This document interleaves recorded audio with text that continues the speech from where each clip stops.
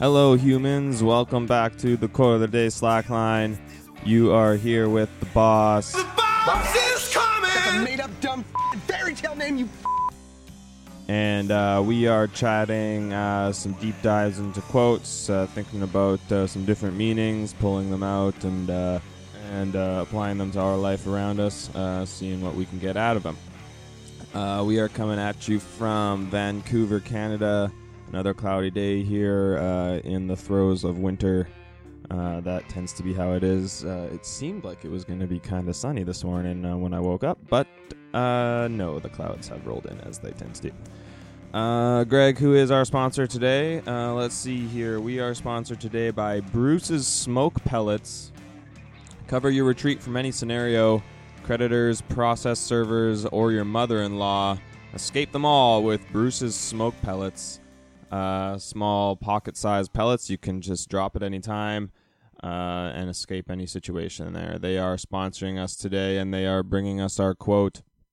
Our quote comes from American science fiction author Lois McMaster Bujold. It might be Bujold. Seems like most of her stuff was Nordic, so I'm going to go with Bujold.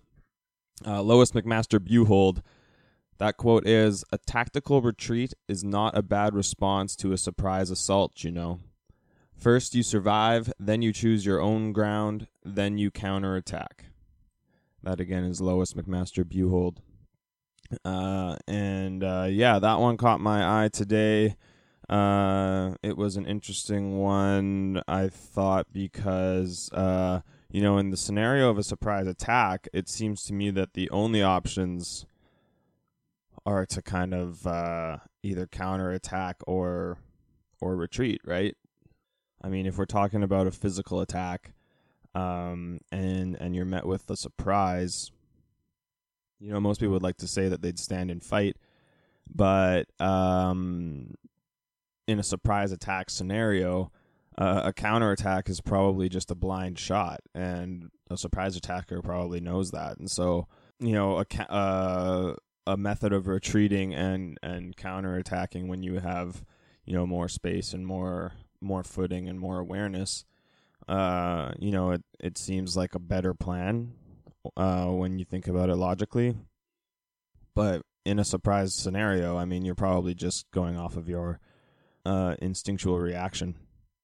But I mean, I didn't really want to think about it so much like a physical shot, but being, the things that we take in our life, the types of surprise, the types of scenarios that take us by surprise, that blindside us, that we're not really sure how to react to. Things like breakups, things like people stabbing you in the back, any sort of life happenstance that can throw your brain for a loop. It tends to result in like kind of one or two responses, right? Like like I said, a blind counterattack, which I would liken in this allegory to be like a rage-filled nonsensical rant about how much you hate somebody after they've done something terrible to you, like fired you or cheated on you or something along those lines. Or there's the retreat and counterattack scenario, which I could argue would be much more effective, because when you're just ranting, you're throwing things, you're pulling things out of your ass and screaming at somebody, a lot of it is, like I said, going to be nonsense. If you take a step back, think about what's happened, and collect yourself, collect your thoughts, collect the actual case for your anger, I guess, or your frustration, and then you can approach it in a much more calm but I would think effective and devastating way. Like I find that to be much more crushing when somebody comes at you with a calm, rational, thought out spiel about how you've wronged them and why it's hurt them. That's much more effective to me Because, I mean, when somebody's just like screaming at your face and half of it is nonsense, it's really easy to just laugh off and laugh through the stuff that doesn't really, the stuff that actually matters, you know, that's mixed in with what they're screaming at you. And so, I think that a tactical retreat in this case is not a bad response to a surprise assault, like a firing, or like, you know, walking in on a partner with somebody else, or, you know, a breakup in general, or, you know, from both sides, right? And then when those things do happen, things that, you know, that really change your life, change the direction of your life, like a firing, you know, or quitting, or like I said, breakups, friendships, you know, whatever it is, severed relationships with family, like those types of things, whatever type of change you come to in your life that is not a cause of you, you know, something that is something that you didn't expect. Generally how we react to those things is by taking a step back and reassessing what we're wanting to do, and then moving forward with whatever that new direction is. And the knee-jerk reaction to those things, to be angry and to run away and to, you know, go on benders or whatever, you know, giving into your like, you know, anger and resentment for people, and, you know, becoming self-destructive because of it, tends to not be the best response. You know, you have to be pretty quick in the mind to catch people, you know, right as these things happen, you know, to really throw a really devastating shot to like a boss that's firing you as you're leaving, and not have it come across, he's just angry because he's getting fired, or they're just angry because they're getting fired. You know, it's petty when it's not, right? You probably have real issues and you don't want to come across as petty. You know, you can apply it to almost kind of any sort of scenario, as far as just taking a mindful and thoughtful approach to any sort of decision that you might have to make, you know, even on a really small scale. But then it kind of goes against what we talked about with Malcolm Gladwell about trusting your own thoughts, trusting your own your mysterious gut reactions, as he said, or your mysterious gut feelings. Which, you know, can be important too, but I think that those gut feelings are part of maybe taking this selective approach. Like, I would say to follow like your gut as far as doing what feels right. These things can combine there, as far as following a gut feeling, but doing it with you know, a calculated counterattack in mind. You know, you get hit down with a firing. Okay, so what would I like to do then? Like, what is my next move? I mean, if you're lucky enough to be able to actually have some time to choose, or maybe even not, you know, just going in a totally different direction, you know, maybe following the gut feeling of, fuck, like, you know, I've been working in this industry for 20 years. I'm sick of it. I'm bored of it. Just got fired. I'm not looking for another job in this field. I'm gonna, you know, deviate, go into, you know, try and start something new. That sounds crazy initially, but if you take a planned approach to it, you can definitely pull those types of things off, right? That's how people kind of get along in any sort of scenario. And it's tough not to act emotional in these times, because they are emotional, you know. A firing, especially if you don't feel like you deserve it, is emotional. A quitting is emotional, because you're probably quitting for one of two reasons: that you found a better job, which is great, or that you really hate your job, which is, chock full of emotion. A breakup is obviously full of emotion. And even, when you're wronged by a friend or something like that could be one of the worst ones, because they're the people that you least expect to do anything to hurt you.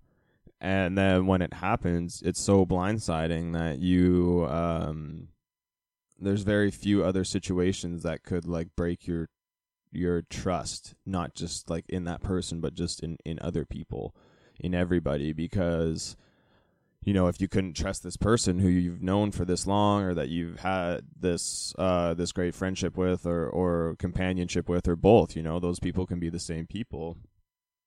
It can really affect how you look at people going forward. Especially if you never really take the time to step back and assess, why this thing happened, and realizing that it was an individual thing, that it's not you, it's not them, it was the combination of your meeting, your friendship, your relationship, whatever it was. These were the circumstances. I used to be really head over heels for this girl in university. A lot of our friends were kind of crazy for this girl. She kind of was confused between me and another buddy, and ended up choosing him over me, and kind of but pulling me in at the same time, and really sort of like ripping my heart out. And that was really hard. And within that scenario, I did have, a couple, the knee-jerk counterattacks, that quote-unquote counterattacks that were, awful, in hindsight. And the only times I made the right decisions in my again, in hindsight, are when I, took a step back and thought about what the best plan was. And that doesn't mean that you just like sit and wait for like days at a time thinking about it. Like, well, sometimes, but it can be, a few minutes, or just a breath, even, to think like, wait, what is really the best idea here? And a few of those decisions resulted in, the severing of long-term relationships, but also saving. Like, I'm still friends with that buddy. I'm still friends with the girl too. I don't talk to her very much anymore though, because what we had was built on my feelings for her, and I couldn't be around her anymore. But that's kind of here nor there. The point is that in that scenario, when looking back on it, the times I had like knee-jerk reactions, and the times I had like knee-jerk reactions tended not to be good. But the pathway I was trying to follow with those reactions was what I wanted, and looking back on it, if I had taken, a second to think about what I was doing in those moments, I probably would have come to a different decision to get to the same place, and maybe got to the same place, and maybe my life would be different. Not that I really wanted it to be, but like, I just like to think about, it's kind of a nice, I don't know about nice, but it's kind of an interesting thought experiment to think about, how your life would be if you had, made that one night, right? Like, it's one night, it's 1 second moment of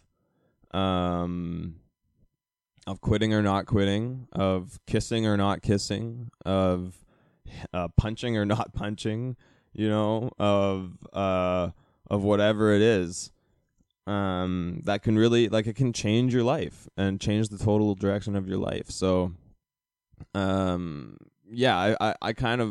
found that to be a more interesting way to look at this quote than to think about it like an actual, military or fight scenario, which, I mean, is probably where it comes from, because she was a science fiction writer, and I'm sure that this was, some sort of a military quote, but maybe not.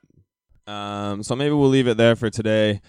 That quote again is, "A tactical retreat is not a bad response to a surprise assault, First you survive, then you choose your own ground, then you counterattack. That is Lois McMaster Bujold, an American science fiction author. And that quote is brought to us again by Bruce's Smoke Pellets. Cover your retreat from any scenario, creditors, process servers, or your mother-in-law. Escape them all with Bruce's Smoke Pellets. Those are distraction smoke bombs that can cover your tracks when you need to get out of a tight spot. So we'd like to thank them for sponsoring the show today. I'd like to thank again Crooked Spies for providing the music, taking us in and out of the podcast. You can follow the podcast on Instagram at the.slack.line, on Twitter at slackline_radio, and on YouTube at the Slackline Podcast. You have been listening to The Boss. The boss is coming! That's a made-up dumb fairy tale name, you. This has been the Slackline Quote of the Day, and we will be back tomorrow with another quote for everybody. Have a good day. Bye for now.